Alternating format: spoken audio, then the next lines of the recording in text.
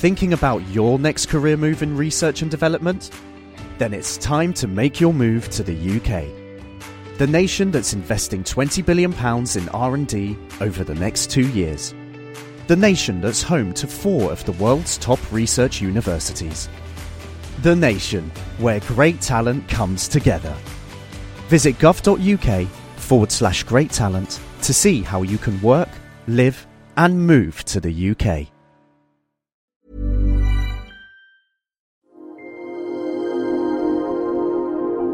Stripping down science. The Naked Scientists.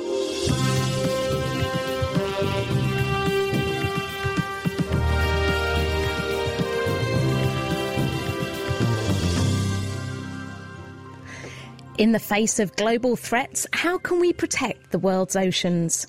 In The Naked Scientist this week, we'll find out how researchers and conservationists are calling for marine protected areas to help preserve some of the world's unique marine habitats.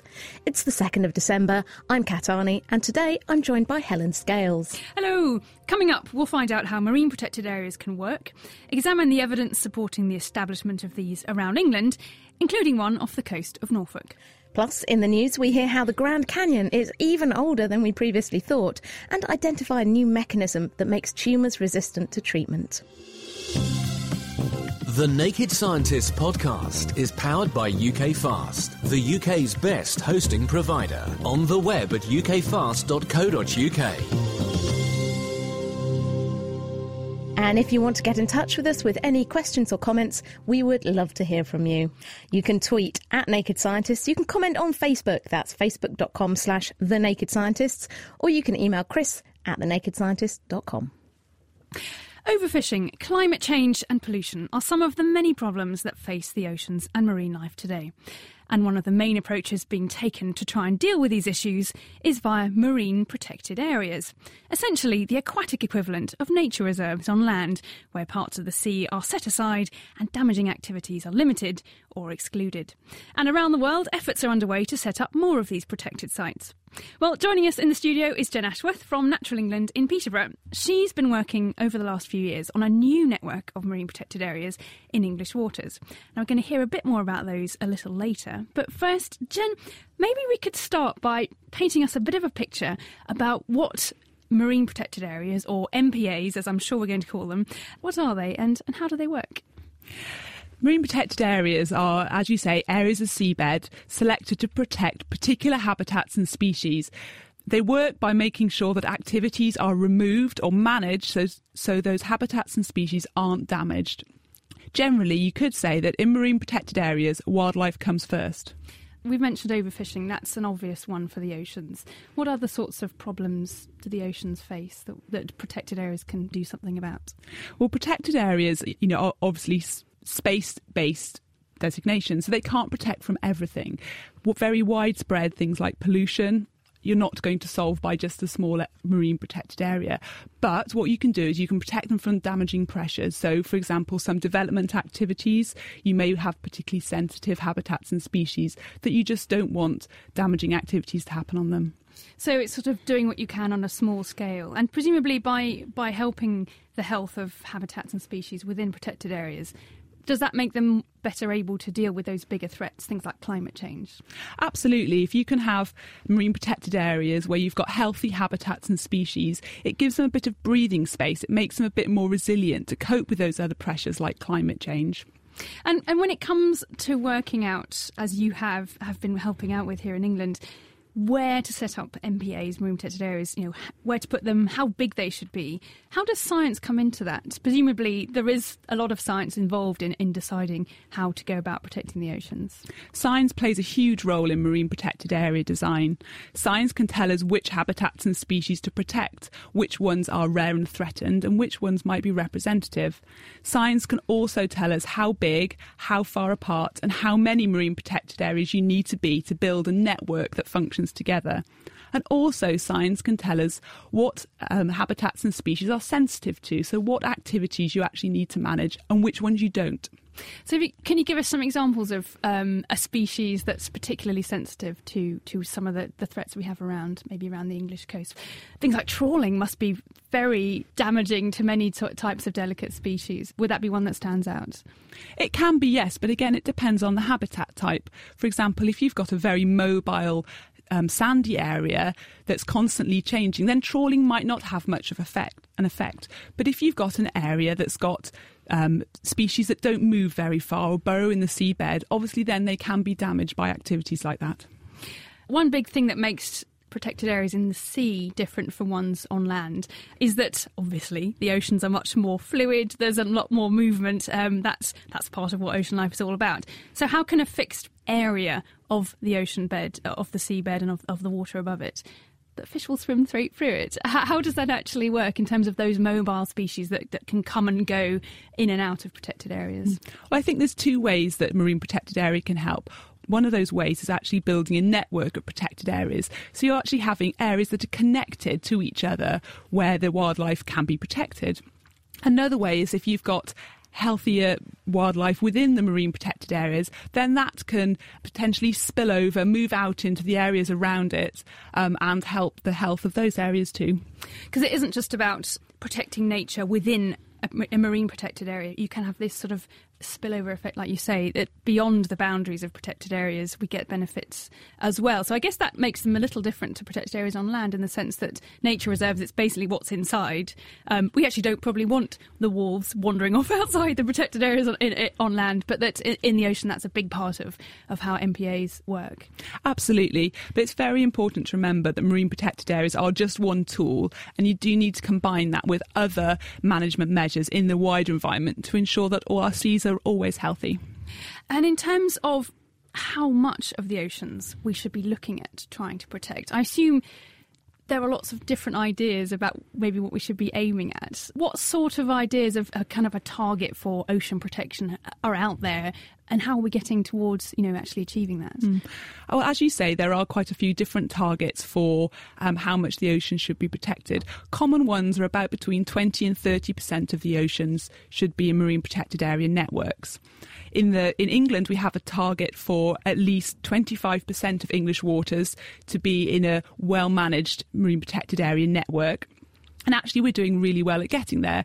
We have just under 24% of English waters actually inside a marine protected area network, and we're working on getting those sites well managed. That's fantastic. And going back just briefly, you've mentioned words like representative and also this idea of a network being connected by the movement of fish themselves.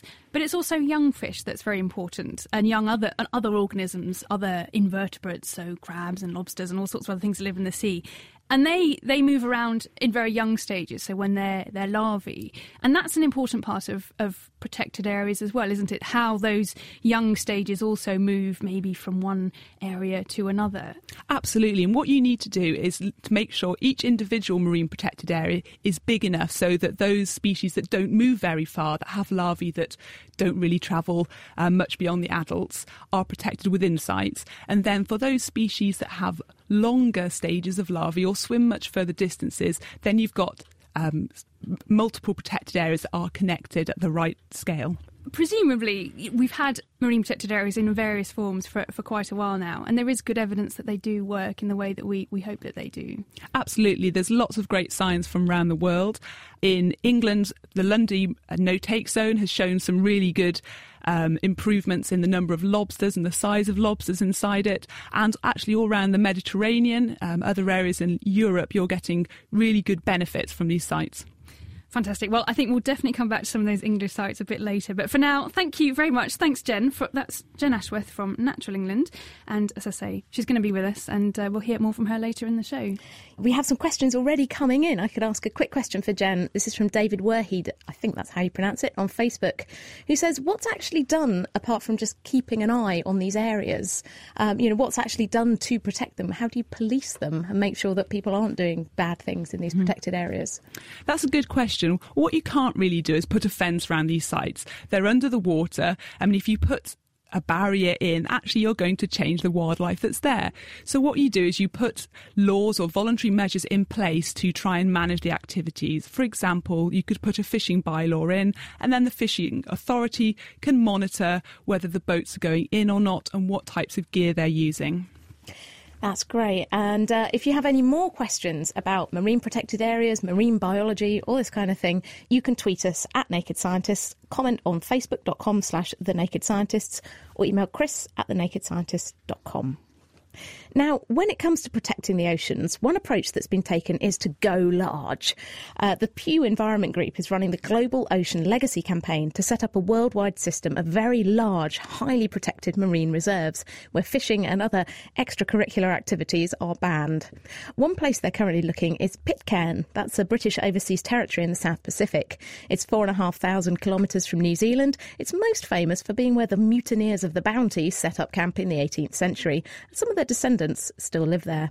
It's made up of 4 islands, Pitcairn, Henderson, Eno and Ducie, which together only cover 18 square miles.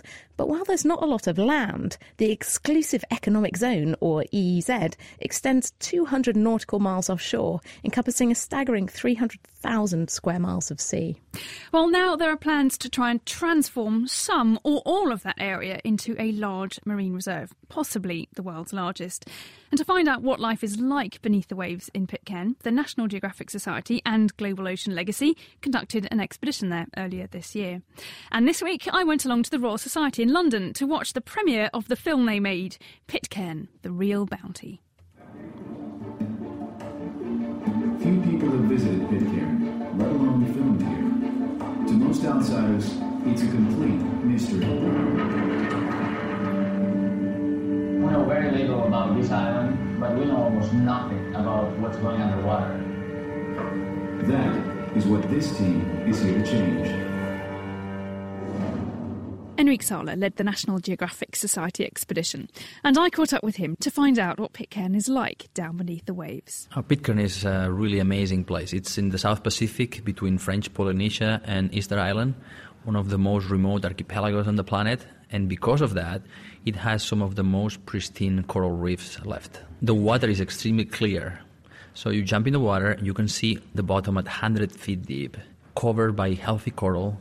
And as soon as you get down there, you are surrounded by sharks and other large fish. It's the same ocean probably as the Bounty saw when these guys sailed there more than 200 years ago. Just to immerse yourself in that must have just been absolutely mind-blowing. Wonderful. It was really extraordinary because it was pure exploration. There was some science before we went, but there were very few photographs and there was no video.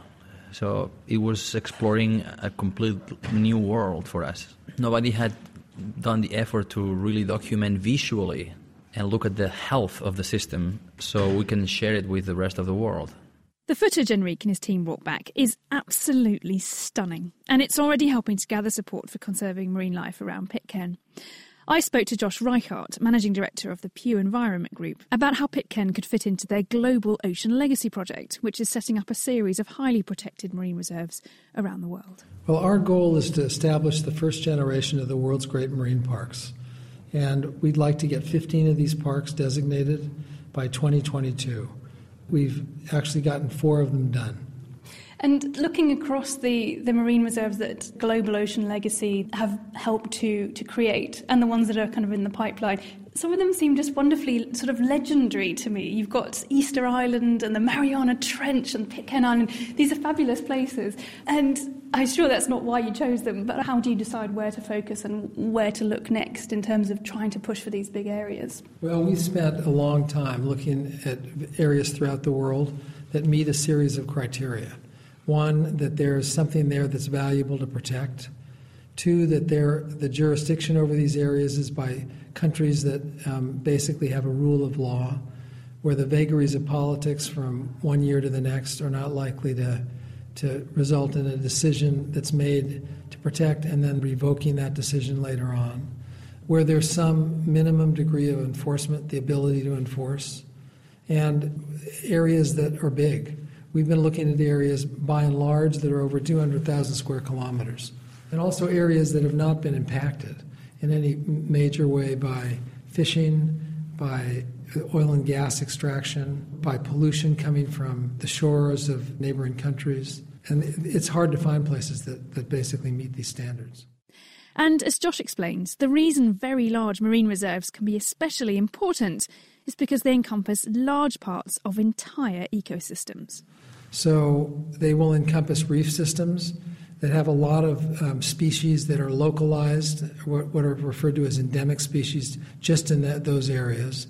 If they're also larger than that, they tend to protect other species of life that migrate long distances every year, that don't have really any respect for national boundaries. And things like sharks, tunas, sea turtles, and a variety of other species that don't spend a huge portion of their life in any one place during the course of the year. One of the greatest challenges when setting up such large marine reserves is how they're enforced. And for Pitcairn, the most immediate threat is from fishing. So, to enforce a protected area could involve tracking the location of fishing vessels using the latest satellite technology. Here's Alistair Gamble, UK Director of Pew's Global Ocean Legacy. Well, Pew Environment Group is a large NGO and it has a number of programs, and one of those is actually working on the whole issue of illegal fishing. And one of the things it wants to do is to put vessel identifiers on all fishing vessels to make sure that we know where they are in the world. And if those transponders got switched off, then the boat would be fishing illegally. So if we can track where those boats are, we could track whether there is a problem. And Pew also is looking at the whole issue of using modern satellites and how you can do that cost effectively. Our attitude is that it's better to have places protected, even though the enforcement capability may not be as great as we would like it to be. Eventually there will be better enforcement, but we have a window of opportunity to protect a number of large places today that we may not have the same opportunity 10 or 15 or 20 years from now. Another site that's on the list of potential new large marine reserves is Tristan da Cunha, a remote volcanic island in the South Atlantic Ocean. And as Alistair explains, involving local residents is a crucial part of the process, and they're involved right from the start. So before we can even start a site, we must talk to the local people. And actually, I have a colleague, Steve Cole, who is presently on Tristan talking to the people there. And it's not until he's come back and the people have considered what he has to say that we will know whether this is a site that we are going to go forward with the local people, or whether the local people say we're not interested, in which case this will be the end of the story. On Pitcairn, it's already become clear that the islanders do support the idea of a marine reserve, as we found out back at the Royal Society, where we had a live link-up from one side of the planet to the other, so we could see and speak to some of the 50 people who live on the island. And they seemed very excited about the marine treasures around their shores. As an islander, when you were doing your expedition, we thought you weren't going to find much. But once you came back and showed us what you did discover, we're all really, really so happy to see that not only we have a beautiful island on top, we have a beautiful island down below. What we can do now is we can protect what we have now discovered, thanks to you. And we have the unique opportunity to be the caretakers of this wonderful marine environment for our generation and for future generations around the world. So it's a very exciting prospect of what we can do now. Thank you. Goodbye, Pitcairn. That was Josh Reichert, Managing Director of Pew Environment Group, Alistair Gamble, the UK Director of Pew's Global Ocean Legacy, Enrique Sala, National Geographic Explorer in Residence, and some of the Pitcairn Islanders showing their support for the idea of a large marine protected area in their waters. Well, you can find out more information about that and check out some of those amazing images that Enrique and his team brought back from Pitcairn at our website. Reacting to the world's best science. The Naked Scientists. Still to come, we'll examine the case for marine protected areas around the English coast and focus on the Norfolk Chalk Reef. And now it's time to take a look at the science news for us this week. So what's your story, Helen? Right, I've got a story about the Grand Canyon. Have you been to the Grand Canyon, Kat? No. It's very big. It's amazing. I've been a couple of times. It's sort of, you get there and it's bigger than ever. You can actually, you see a picture of it, but it's bigger than that still. It's amazing. I'm getting the feeling the Lake District probably doesn't really measure up. Yes and no. Anyway, it's fantastic. If you ever get a chance, do go, especially with this news that it could be much older than we previously thought.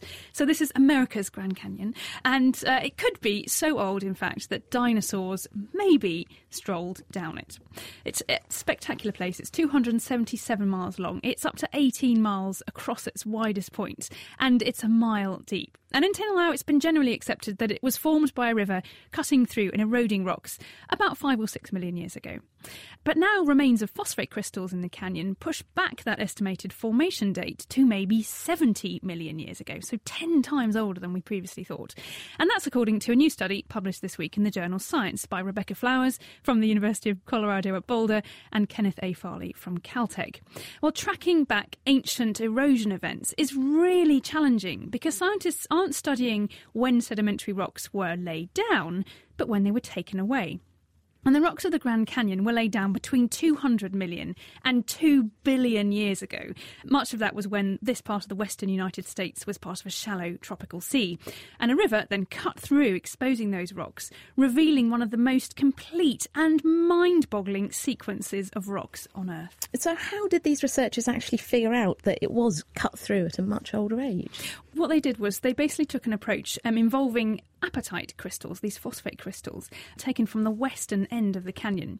And what's going on is uranium and thorium molecules inside those crystals break down radioactively to form helium. And that helium gets locked up inside those crystals as they cool at lower temperatures. And as rocks erode and they get closer to the surface of the Earth, they cool down. And so these traces of helium essentially leave a kind of record of that cooling history. So it can indicate when the canyon was cut through the rocks. And using this technique, they've actually looked at the eastern end previously of the canyon, and they put an erosion date for that bit at 55 million years. And Rebecca Flowers thinks that the canyon was first formed by a predecessor of the Colorado River, which is the one that's there now, but it ran in the opposite direction. Now, this all sounds quite controversial. I mean, you can't just go mucking around with the age of enormous geological structures. Yeah, absolutely. And I think, especially if you have a look around online, you'll see there's quite a lot of other scientists saying, hang on a minute, we don't quite agree with the interpretation of this data and so on. So there is still some controversy on this. But actually, there's nothing new. People have been disagreeing about the Grand Canyon for at least 150 years. And I don't think it's going to stop now. I mean, there's no doubt that it's got a very complicated history, and it might not have all formed at one time. But this isn't just about figuring out the Grand Canyon itself, but it really helps us understand more about how other landscapes are formed, and really help scientists get to grips with topography and hydrology and tectonics. And it also shows that even with new techniques emerging, that there are still enormous puzzles about the world that still have yet to be fully unravelled. And with this new idea of just perhaps how old the Grand Canyon was, they want to now go out and figure out, well, just how it took shape as well. So, yeah, big puzzles. Fantastic. I love it when we don't quite know what's going on. It's just really exciting. The really big puzzles, massive geological puzzles. And now down to a tiny, tiny molecular puzzle. And that's the puzzle of drug resistance. And this is a major problem when it comes to treating cancer. And in many cases, cancer drugs, chemotherapy, they work in the short term. But tumours then become resistant to treatment and carry on growing. And this isn't only true for older chemotherapy drugs, but for some of the newer targeted therapies we now have too.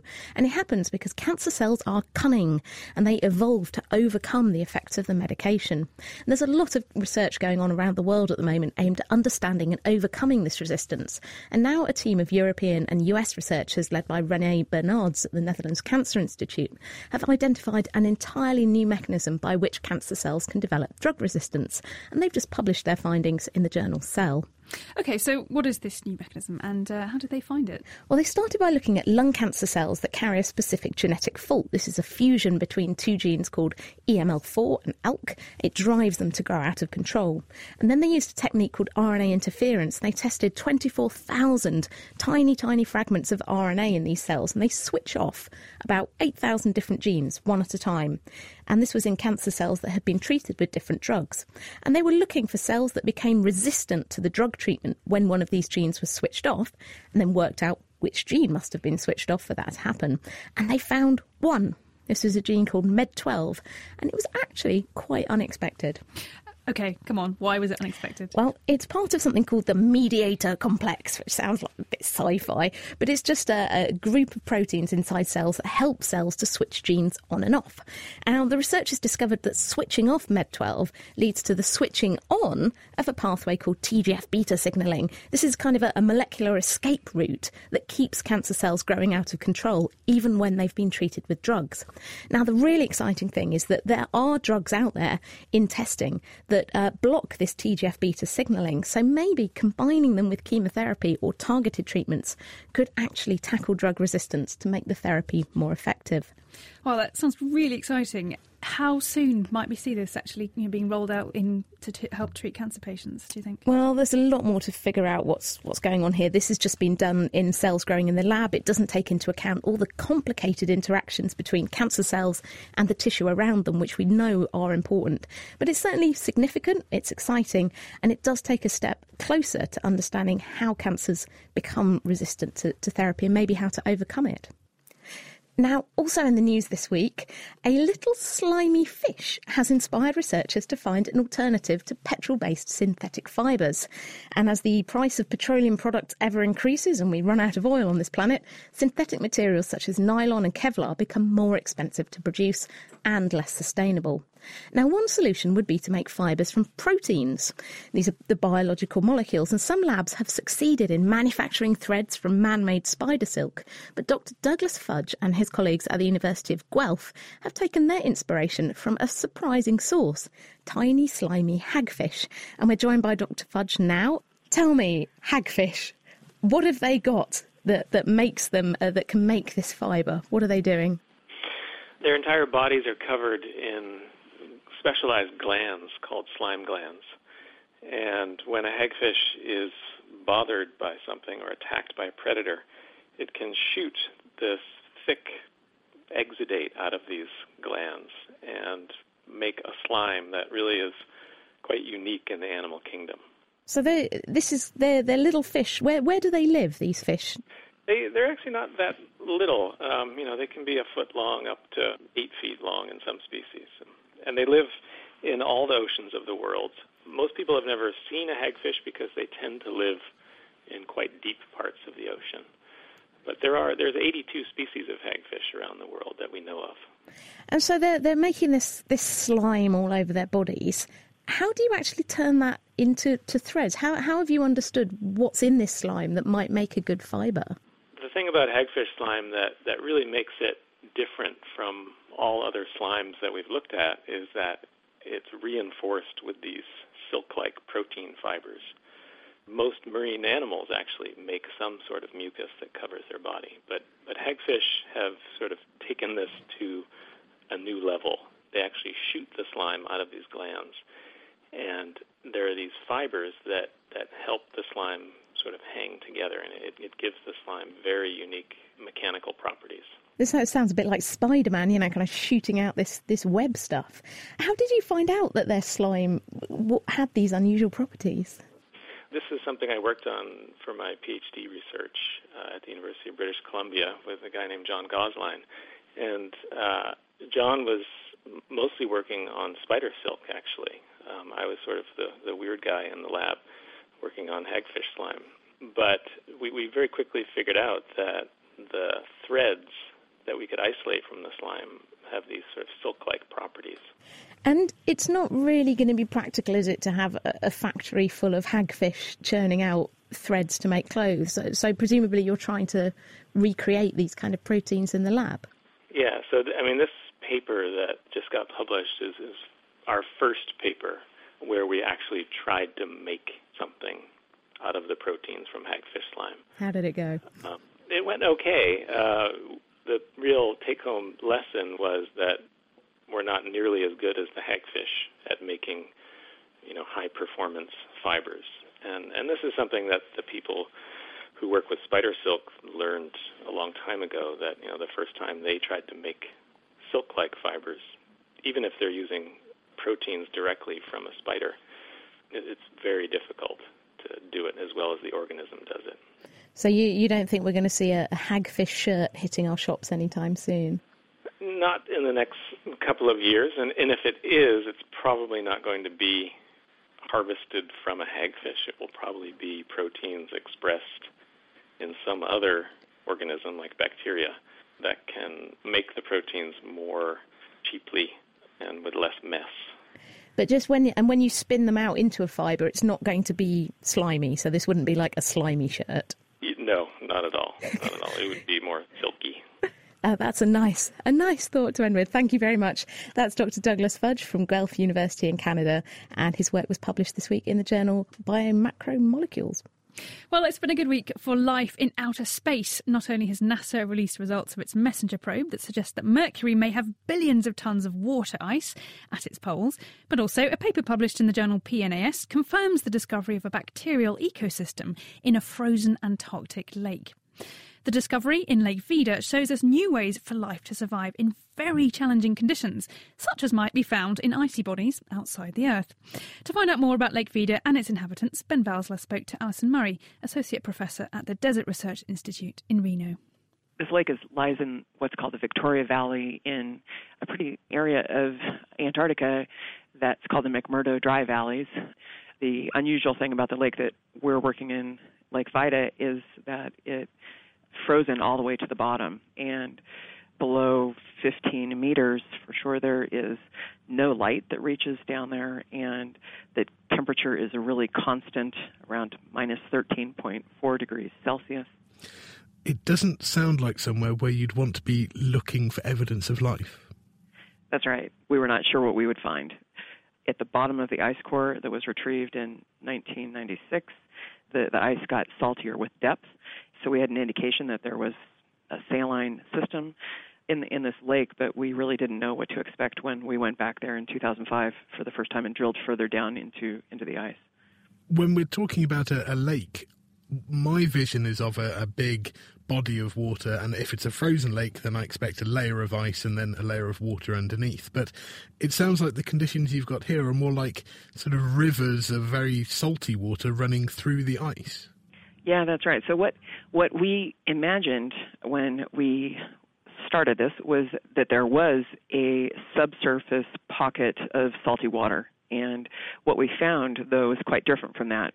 So when we looked at the ice cores and pieced together this story, what we have found is, I would describe this as kind of a spiderweb network of brine channels that are reaching and connecting through the ice. We recovered some of this brine, and one of the first things we did was put it in the microscope, and what we found was a very abundant community of bacteria. We're using a field epifluorescent microscope at the time, so we couldn't have a really close look at the organisms, but we were astonished at how abundant they were. It seems significant to me that what you haven't found is one extremely hardy type of bacteria that is just clinging on to life. What you've actually found is an ecosystem, a thriving ecosystem with all of the variety that you'd expect to find on the surface. Despite the harsh conditions, there is an ecosystem there. I think that is a really good point, and we were surprised at that when we started looking at the diversity of bacteria that were there. The only life form that we have found so far are bacteria, several different kinds spanning many different bacterial phyla. They have different physiological, biogeochemical capabilities, and so they do appear to be an ecosystem. And I don't know that they are thriving down there as much as they are surviving down there. We're sort of on the limits of where we understand how metabolism can really function at this temperatures of minus 13.4. Presumably at minus 13, it's not a very energetic environment, but they're obviously metabolizing something. So where's the food coming from? The food is most likely coming from the resources that were sort of frozen into that lake when it was frozen. The concentrations of organic carbon that we measured in the brine are exceedingly high. So there is a food source in the lake. There's also a lot of inorganic sources of energy which could be used by the bacteria. So much to our surprise, really, that this system is really energy rich. One thing that we did find is that there appears to be a reaction, an abiotic reaction between the brine there and the sediments. We measured really high levels of hydrogen, which is a readily utilizable energy source. So we think that between the carbon supply as well as hydrogen and potentially other inorganic energy sources, that there's actually a lot of energy there, and that what is really holding everything back is probably the temperature in the system. And what do you think this tells us about life in other places where the conditions are harsh? We know that there's also a team of researchers from the British Antarctic Survey who are on their way to Lake Ellsworth, again to look and see what might be under the ice. But do we think that this new discovery tells us a bit more about the sorts of things we could be looking for? Yeah, I do. I think that it really has expanded our vision about kind of yet one more habitat where we find life on Earth. And the last 25 years have been kind of like unpeeling the onion of wow, life can appear here and it can be there. And I think that the Lake Ellsworth project in particular stands probably a good chance to finding life in their system. And of course, we're always very excited to think about finding life outside of our planet. Now, do you think this gives us any more idea as to how to look for life, or what sorts of chemistry might be going on in icy worlds, perhaps moons of Saturn or Jupiter? Yeah, I think that the reaction that we have found that's going on here, the chemical reaction between the brine and this iron-dominated rock that we think is producing the hydrogen gas, most times that reaction is thought to occur in warmer temperatures. So the findings here from Lake Vida kind of give us a place to point to look for environments that could be kind of similar elsewhere. Alison Murray from Desert Research Institute. As always, you can find out more about all our news stories at our website, thenakedscientist.com. Christmas is approaching, Halloween is long gone, and those black rubber bats have been put away and stored for another year. Even real bats are currently in hibernation. But if you're interested in citizen science and learning more about how these mammals communicate, then stay tuned, as ecologists recently developed the first bat detector software that can be used throughout Europe. It's called iBats ID, and with it we can all become bat detectives. Planet Earth podcast presenter Sue Nelson met up with Professor Kate Jones, Chair of Ecology and Biodiversity at the University College London, and Charlotte Walters from the Zoological Society of London to find out how it works. We collected an echolocation call library of calls from species all over Europe, collected in lots of different habitats and in different situations. And we used this to train the software to identify differences between the different calls. So then when we introduce unknown calls to the software, it can tell us which species it is and with a probability of how certain it is. So each species of bat has its own unique identification? Yes, they all have calls that vary slightly. Some species, the calls are really different, so we can play you some of the calls. If we play a Rhinolophus call, it sounds like this.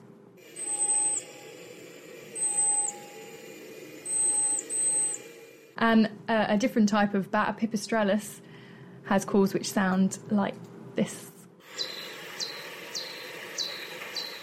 Now that sounded more like a bird. Cheep. Yeah. These calls are slowed down 10 times, so you've got to imagine the actual sound the bat's making is 10 times faster and 10 times higher pitched than these sounds. But you can tell that there's differences between the calls that we can use for identification purposes.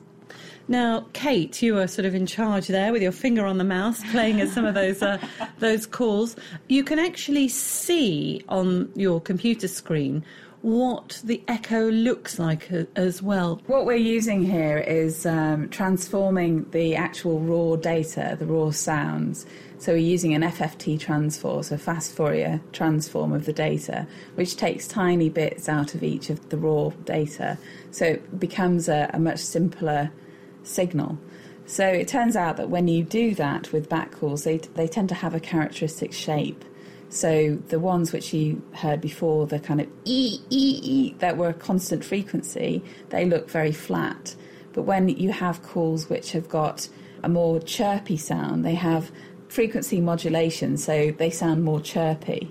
So that's where you get kind of a vertical line straight down, and then you may get a bit of constant frequency at the end. So if I just play these again, you can kind of hear that. And then these are the flat ones.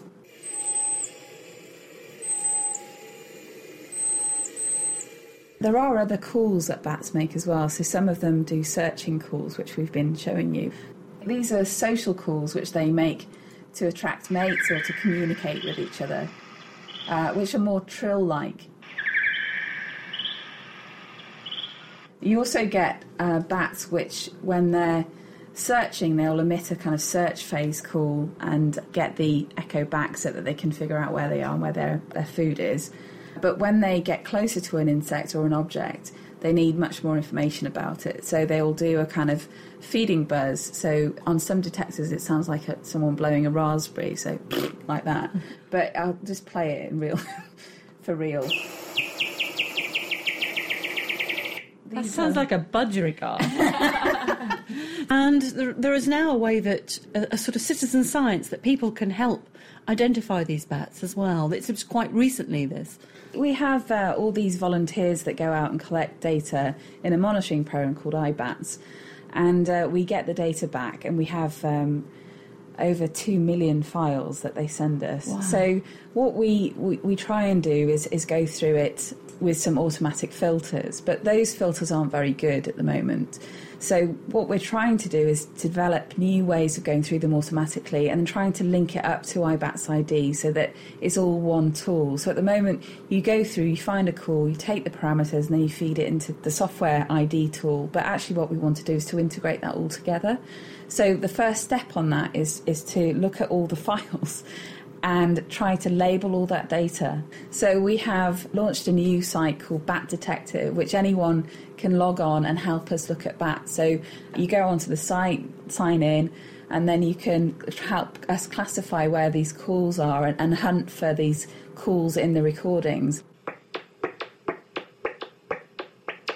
Professor Kate Jones and Charlotte Walters on iBats ID.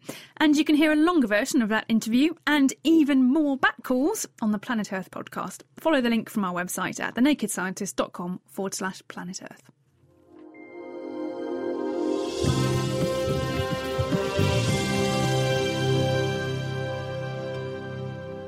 You are listening to The Naked Scientist with me, Kat Arney, and with Helen Scales. Right, let's return to this week's topic, asking how we can protect the world's oceans. And don't forget, if all this talk of the oceans and fish has whet your appetite, sorry, you can find out more about, or find lots of marine materials at our website, thenakedscientist.com/oceans. Well, it's all very well to think about conservation on the other side of the planet, far from large human populations. But what about a bit closer to home? Here in England, a new generation of marine protected areas is being developed, and Jen Ashworth from Natural England has been playing a key role in helping that process along. And Jen's with us in the studio. And first of all, Jen, what is these new MPAs, these new marine protected areas, and how are they different from what we already have? Well, currently we can only protect a small list of habitats and species of European importance. And that leaves a lot of things without kind of conservation protection.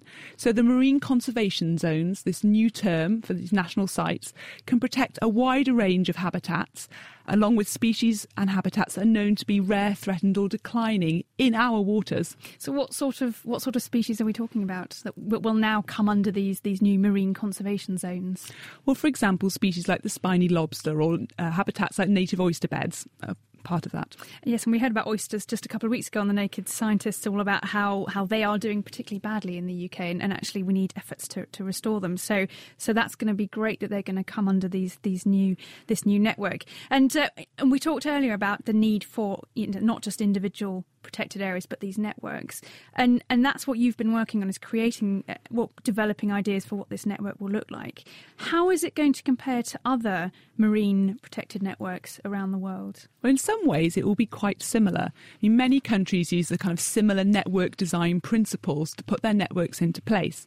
For example, we built on some work in California on MPA size and spacing, and applied that to species found in English waters and nearby offshore waters. So this is being done elsewhere, but it's obviously, this is kind of the cutting edge, it seems, of designing protected area networks, of sort of thinking very carefully about what's there, and also involving people. I mean, we heard about how the Pure Environment Group are very keen to involve local people from the start when they're thinking about these enormous protected areas all around the world.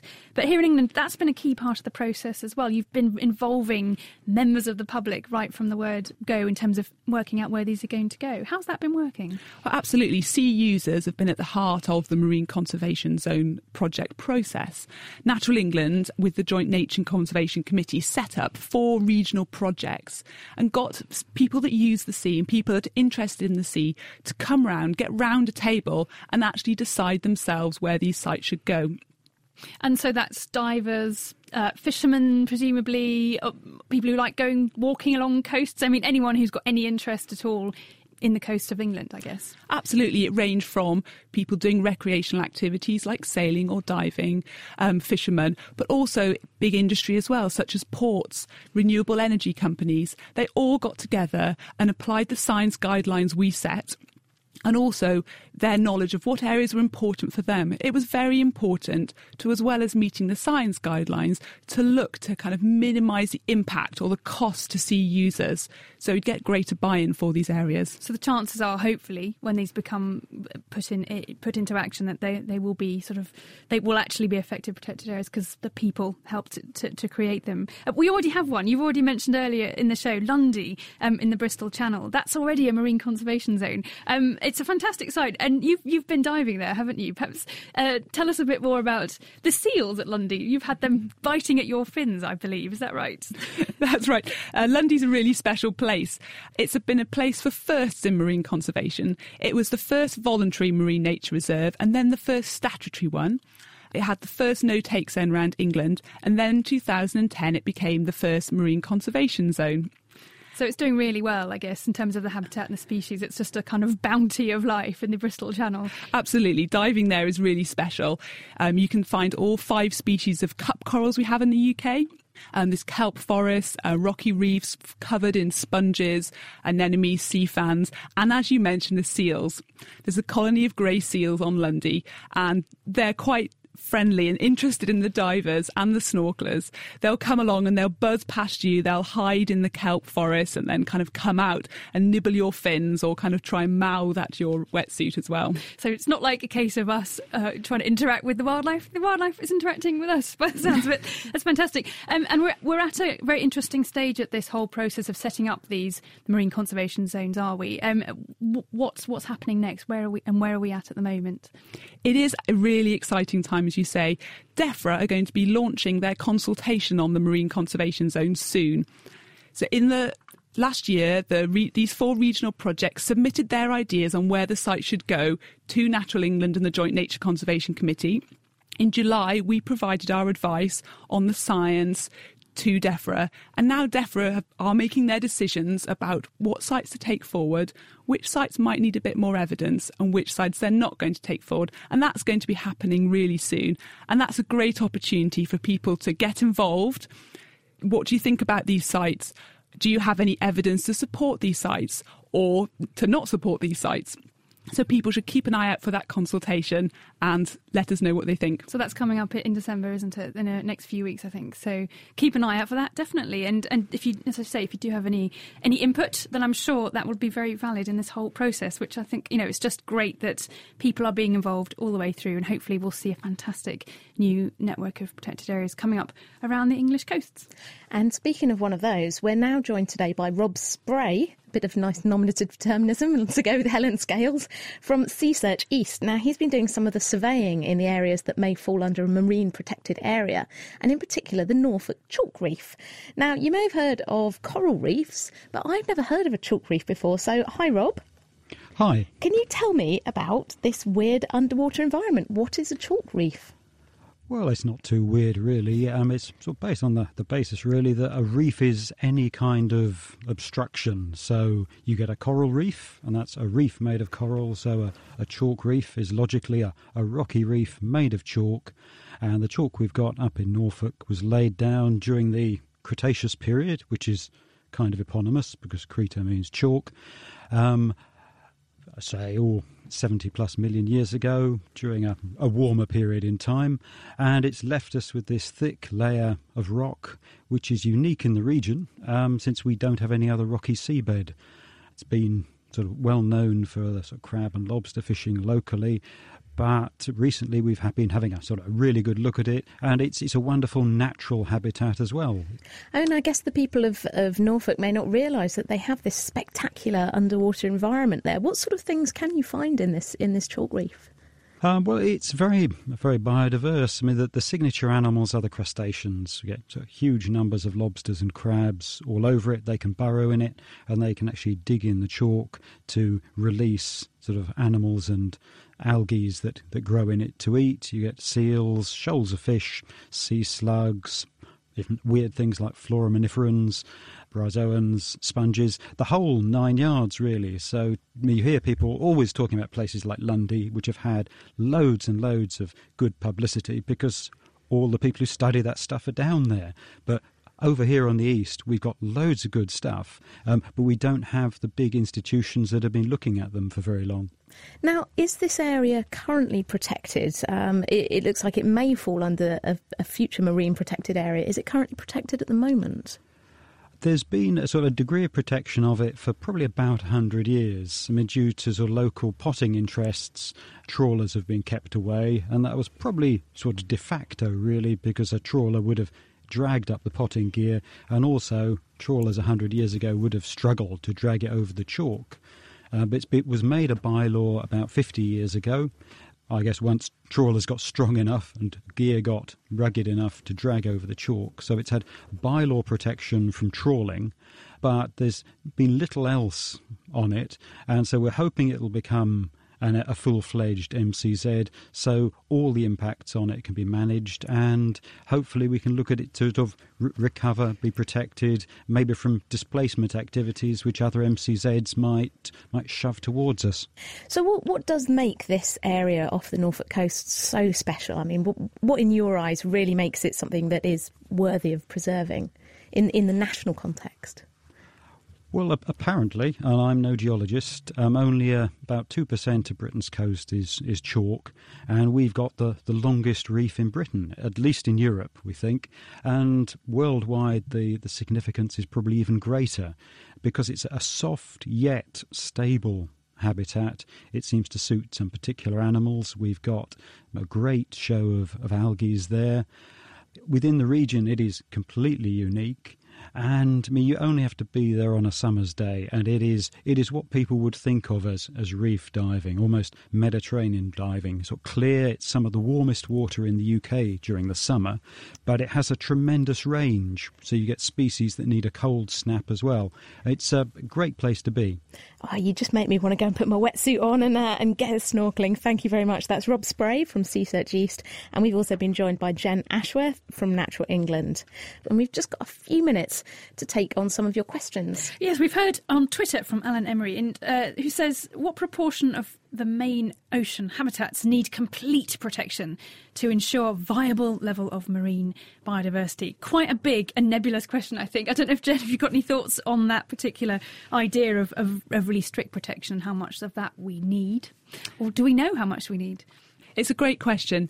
We think that in a marine protected area network, you should have a range of levels of protections, have some places that have high levels of protection and other places where most activities can happen. You're just removing the most damaging ones.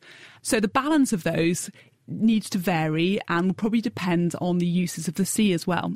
But it's important to have that kind of range of levels in your network. I think that's one thing that people don't maybe kind of understand, that a marine protected area can be many different things. It can be a very strict reserve, like the one we talked about in Pitcairn, where ideally there'll be no fishing and not any other activities. And some where, some activities are allowed because they aren't going to damage the species and habitats that are there. We've got a question here which I think Rob could answer if you're still there, Rob. A question from Mick in Clacton. He says, now James Cameron has spent millions of pounds on his recent deep sea expedition. Do you think it would be good if we saw more explorations of the ocean bed like that soon?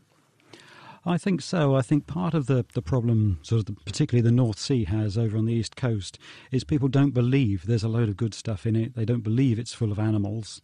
And whilst the sort of southwest gets a lot of coverage and tropical seas get a lot of coverage, people aren't familiar with the stuff we're talking about protecting. At the MCZ meetings, it was very hard to get across to people who were basically industrial interests trying to play the rules for their own ends and bureaucrats trying to shift a process through. It was very hard to get across that the places you're protecting are places full of animals. You wouldn't consider farming using 2 helicopters and a 7-mile wide net, but that's the kind of thing that people do looking for fish. And you leave behind a wrecked seabed if you don't protect it and you don't manage it. So the more you could see and the more you knew about the animals and the habitats in place, the more people, I think, would value them. We have a lot of interest from geologists who tell us, well, actually, that stuff is unique in its own right. Aside from the animals on it, those are features that if they were on land, they would be protected. But since they're unseen, they've been unstudied and they pass unremarked. So we just need to get someone down there. We do indeed. The oceans are so out of sight and out of mind. That's such a big thing to get across. We had a couple of messages on Twitter. Madeline Redfern says, I think public is on side for sustainable fisheries, in my honest opinion. It is getting industry and government to get their real support that's important. And Alan Emery on Twitter also says, sustainable fisheries are scientifically achievable, but need wide public support. And getting that public support is the problem. I absolutely agree. We do need to get people on side. And Jen, you were saying also that you've been working very much on bringing that evidence up about what's beneath the waves, the fantastic things that we're discovering down there, and there's lots of survey work going on. Absolutely. There's a lot of survey work going on to increase our knowledge of the marine conservation zones. And once they're designated, then we're going to collect more information to monitor them and tell us how healthy they are. Great. Well, I think now it's time for our friendly neighbourhood Hannah Critchlow to ask us this week's question of the week. The Naked Scientist's Question of the Week, brought to you in association with the Houter Wisman Foundation, supporting science and education from Alpha to Omega. This week, we wonder if we can make a real-life Spider-Man. Enriquez got in touch with this question.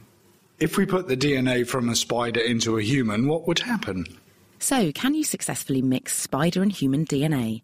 And what could you create, if so? We turn to a genetics professor working where Dolly the sheep was created. Hello, my name's Helen Sang. I work at the Roslin Institute, which is part of the University of Edinburgh.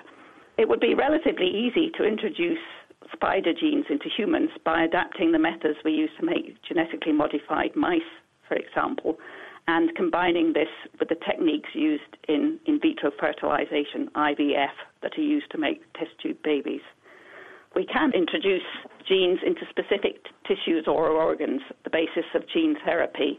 This is very new technology and is only just becoming licensed as a medical treatment. And here we would introduce a gene into a specific tissue, for example, muscle, and repair a mutation. So it is possible to mix the DNA of humans and spiders. For this scenario, let's ignore the strict regulations in place to ensure these methods are used responsibly and ask instead, could we actually make a real-life Spider-Man? Spider-Man had a lot of characteristics of a superhuman, that he was hyperactive and an elite athlete.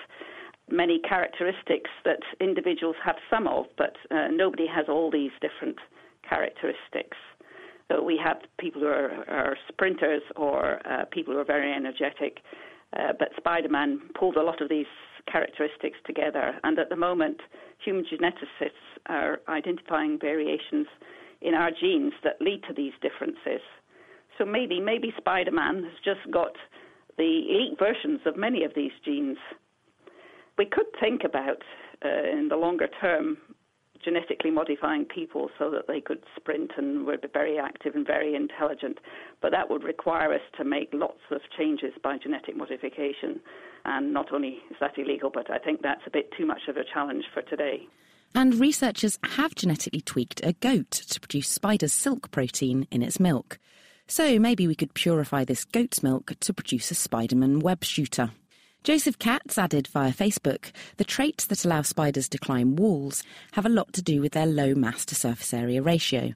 Dense humans might be better off taking inspiration from geckos, whose wall-sticking ability is due to millions of microscopic Velcro-like hair pads on their feet. Now, sticking with the genre of genetics, we glide into this question. Hi, my name's Louis. I'm 15 and I come from London. I was just wondering, fetuses, their cells multiply really quickly, but I've never heard of one having cancer. Is it possible? So, can fetuses become cancerous? What do you think about that one? Let us know by posting on a Naked Scientists Facebook page. You can email chris@thenakedscientists.com. You can join in the debate live on our forum, which is at nakedscientists.com/forum, or you can tweet at Naked Scientists. Hannah Critchlow. I'm afraid that's all we have time for this week. Many thanks to Jen Ashworth from Natural England, Rob Spray from Sea Search East, and Doug Fudge and his slimy hagfish from Guelph University. And thanks to you for your questions and comments. Next week, we're taking a look at my favourite subject, epigenetics. We'll find out how factors outside your genes could be just as important as what's inside them. So do keep sending your questions and comments to chris@thenakedscientist.com. You can tweet at Naked Scientists, or you can post on our Facebook page. That's facebook.com/The Naked Scientists. This week's show was produced by Ben Valsler, Hannah Critchlow and Tom Simpkins. Thanks very much for listening. We'll see you next week. The Naked Scientists podcast comes to you from Cambridge University and is supported by the Wellcome Trust, the EPSRC, the STFC, the Natural Environment Research Council and UK FAST. For more cutting-edge science, join us online at nakedscientists.com.